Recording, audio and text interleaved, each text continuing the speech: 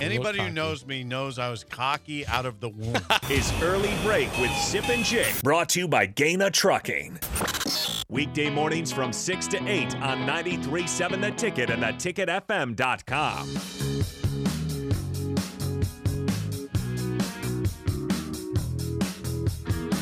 Well, you know, it had been a quiet bye week for Nebraska until yesterday, which, again, we just pointed out in the first segment. Trev Alberts putting out metrics for Scott Frost because he was ordered to by Lancaster County, basically. Yeah, Lancaster County District Judge. Yes. Ryan Post. We're now joined by Husker Online, Sean Callahan. Sean, good morning. Like I said, it had been a quiet week yesterday. Lancaster County Judge Ryan Post rules Nebraska has to disclose the metrics mutually agreed to in former coach Scott Frost's contract. Trev Albert says last night it was 6 wins and not backing into 6 wins. I guess, what was your take on all that happened yesterday and Trev's response to all this last night, Sean?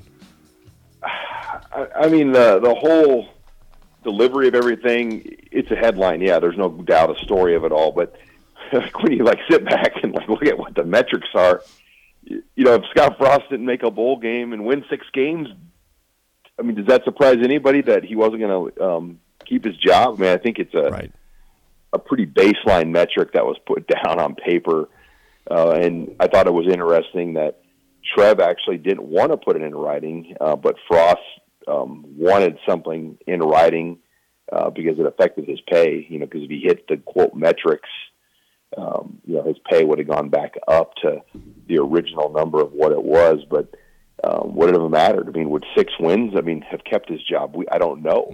It's really hard to say what Trev's thought process was. And what it was going to take to bring Frost back if he was going to keep his job this season. It's really surprising to me the amount of people that read it and say, "Oh, if he would have won 6, he would have kept his job." What world are we living in here? I mean, yeah, I'll ask this question. In the history of college football, how many people have kept their job in Power 5 football for 5 years in a row without making a bowl game? Right. Well, probably none. Maybe. Jake's like, I'll take that. None. Yeah, I don't think any, probably.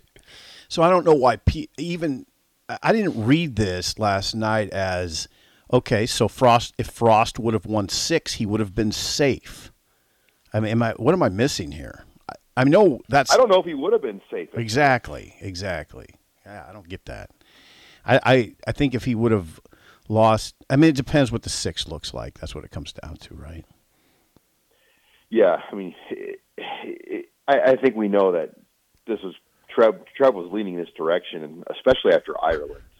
Right. And at that point, it was a matter of time, and it barely got past North Dakota. Then, I mean, now we know if Georgia Southern beat Nebraska, obviously, but North Dakota somehow would have won that game in Lincoln. He might have been done then at that point. Yeah, he probably should have been done if that was the case at that point. Sean, I'm curious. So at the same time, how do you properly at this point with an interim head coach put out metrics for Mickey? Is it possible to do that or not?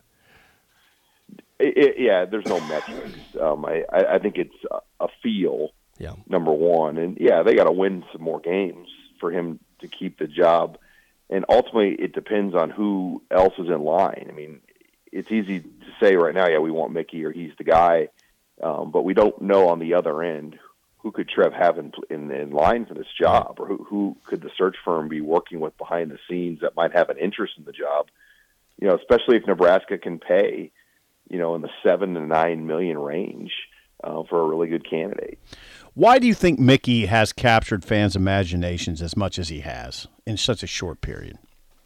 I just think the way he deals with the team and the way he deals in front publicly with the media, he's just got a charisma and approach that connects people very well right now, and it excites people. And I saw it right away with Mickey at my St. Michael's Husker night. I've done hundreds of events in my career now over the years and been around these events, and we had 450 people there, and he had not coached a game yet at Nebraska, and people were just blown away by Mickey Joseph that night. And they said, one of my guys that works with me, she said, "Sean, this is the best event you've ever done."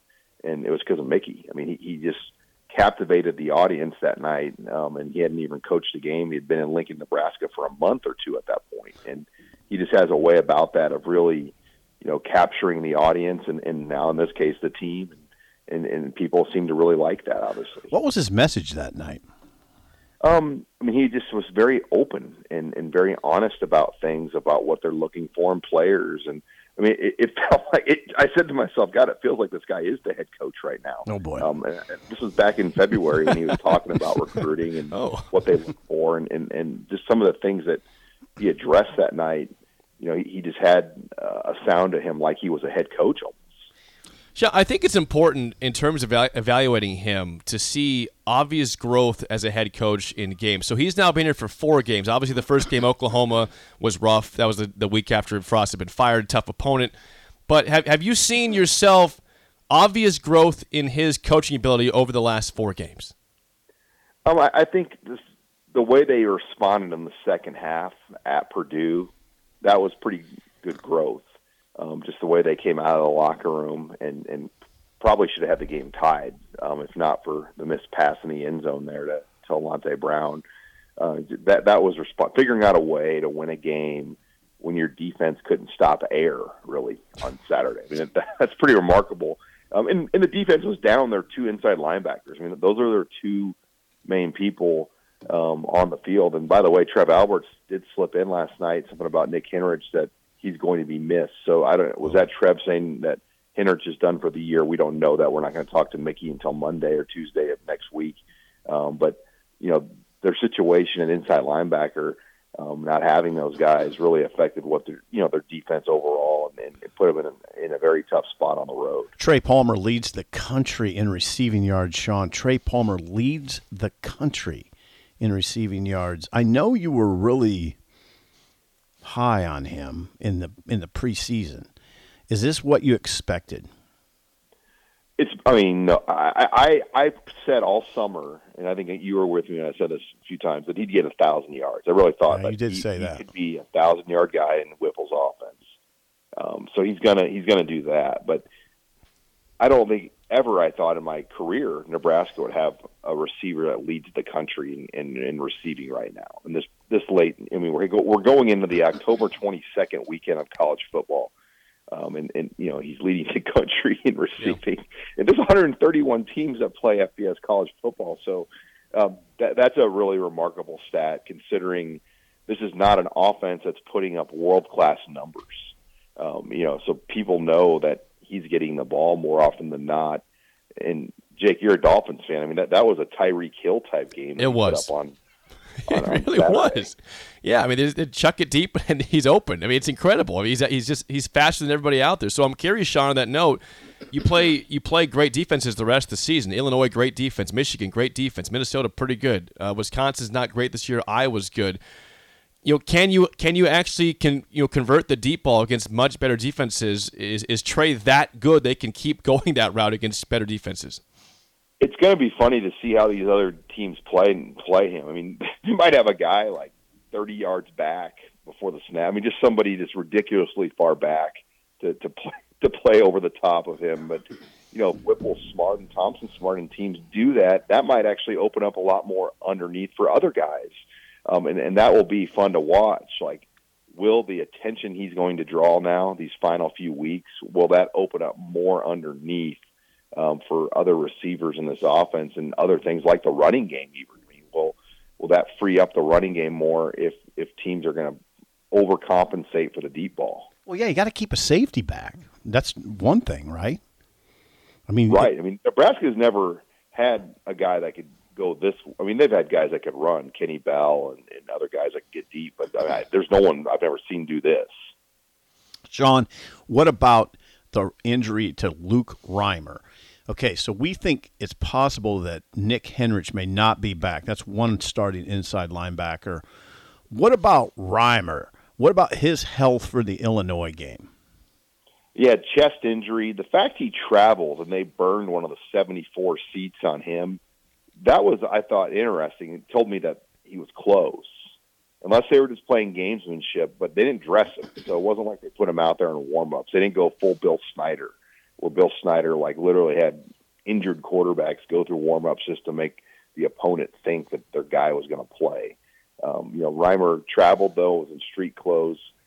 So hopefully now this will be 3 weeks in a row without football for him when you take away the bye and then this week and the week before. Hopefully that will get his chest injury up to speed. Sean, in September, when Nebraska had their bye week, I mean, this entire fan base was excited to watch a bunch of games and say, hey, who could be the next coach in Nebraska? Now we're a month later. Do you get that vibe about Coach Watch still being big in terms of watching games in Nebraska's bye week or not? Yeah, I think the shine's worn off a little bit on that because we don't really know where it's heading. We still have, Jake, a solid month plus of this that we don't really know. And we're not going to know, unless it's Mickey Joseph, we're not going to know until after the games are over on Thanksgiving weekend. Yeah, we're not going to know, but we can still play the game, right? Yeah, people stop playing the game as much, Sean. It doesn't seem like they are playing it as much. Why is that, Sean? Oh, the game meaning speculative games about who the next coach might be. Yeah, and I got to jump here in a sec, guys, but it's just really hard to say. I mean, I think you play this game, this week-to-week game, oh, he lost or he won. He's back up the board. And I don't think when you look at this decision, you should be saying, oh, because so-and-so lost to West Virginia, he's off the board. Mm-hmm. Yep. Mm-hmm. Sean, always good stuff. Thanks for the time. We'll chat with you again next week. Hey, thank you, guys. Thank you. Husker Online, Sean Callahan. By the way, he'll be at Tanner's today from 4 to 5 p.m. with J and DP. Mm-hmm. Check it out. 8:30 at Yankee Hill. Mm-hmm. Yeah, I mean, I'm serious.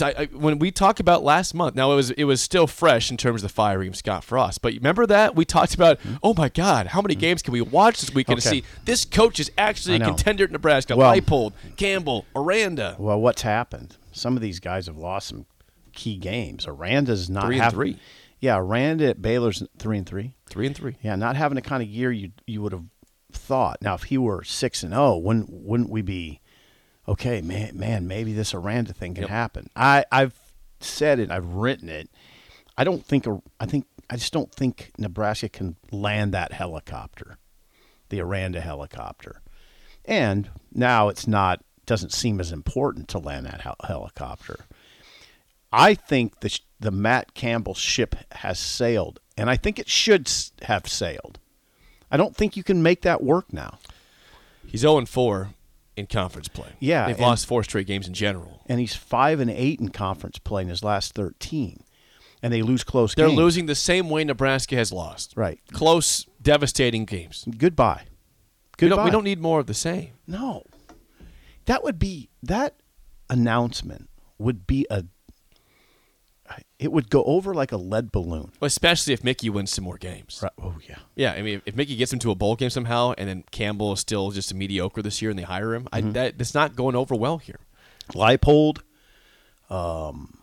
still, I think you got to keep him in play. It's a different kind of conversation because it's Kansas, and if he gets them to a bowl game, that's resounding success at Kansas. And he's playing his second-string quarterback due to an injury to their star, who is probably going to be, if he played well, in the Heisman race, but wouldn't probably win it. But in the race, Jalen Daniels. Yeah. And their defense, showed some warts last week in a loss to Oklahoma. Didn't play very well. Yeah, we don't know exactly who we should be looking at. We know, that's part of the reason, I guess, that Mickey he is in the chair. So we know that he's in an audition. So that's why he gets a lot of attention. We know he's in an audition. We don't know who else is really on Trev's mind. There's some, I would be surprised based on what I'm hearing if Bill O'Brien's not on Trev's mind. I'd be surprised if Mark Stoops is not on his mind. I'd be surprised if Lance is not on his mind because Lance, you'd think, is on every athletic director's list. Should be. That's looking for a coach. Those are the ones that make the most sense to me right now. Aranda did it, except that he's 3-3, and it's not like we don't talk to anybody. We don't hear things. I just don't think Aranda would make the jump. There's people I know that have worked with Aranda and said, look, he didn't play ball with LSU last year. Yeah, he didn't play ball with USC. That's pretty telling. If LSU he's not talking to, or USC, why would he talk to Nebraska? Right. I just don't think that's kind of why I never really thought that was real from the get-go. We both were very skeptical of that being reality. Yeah. So, Song of the Day and Mailbag is up next on Early Break on the Ticket.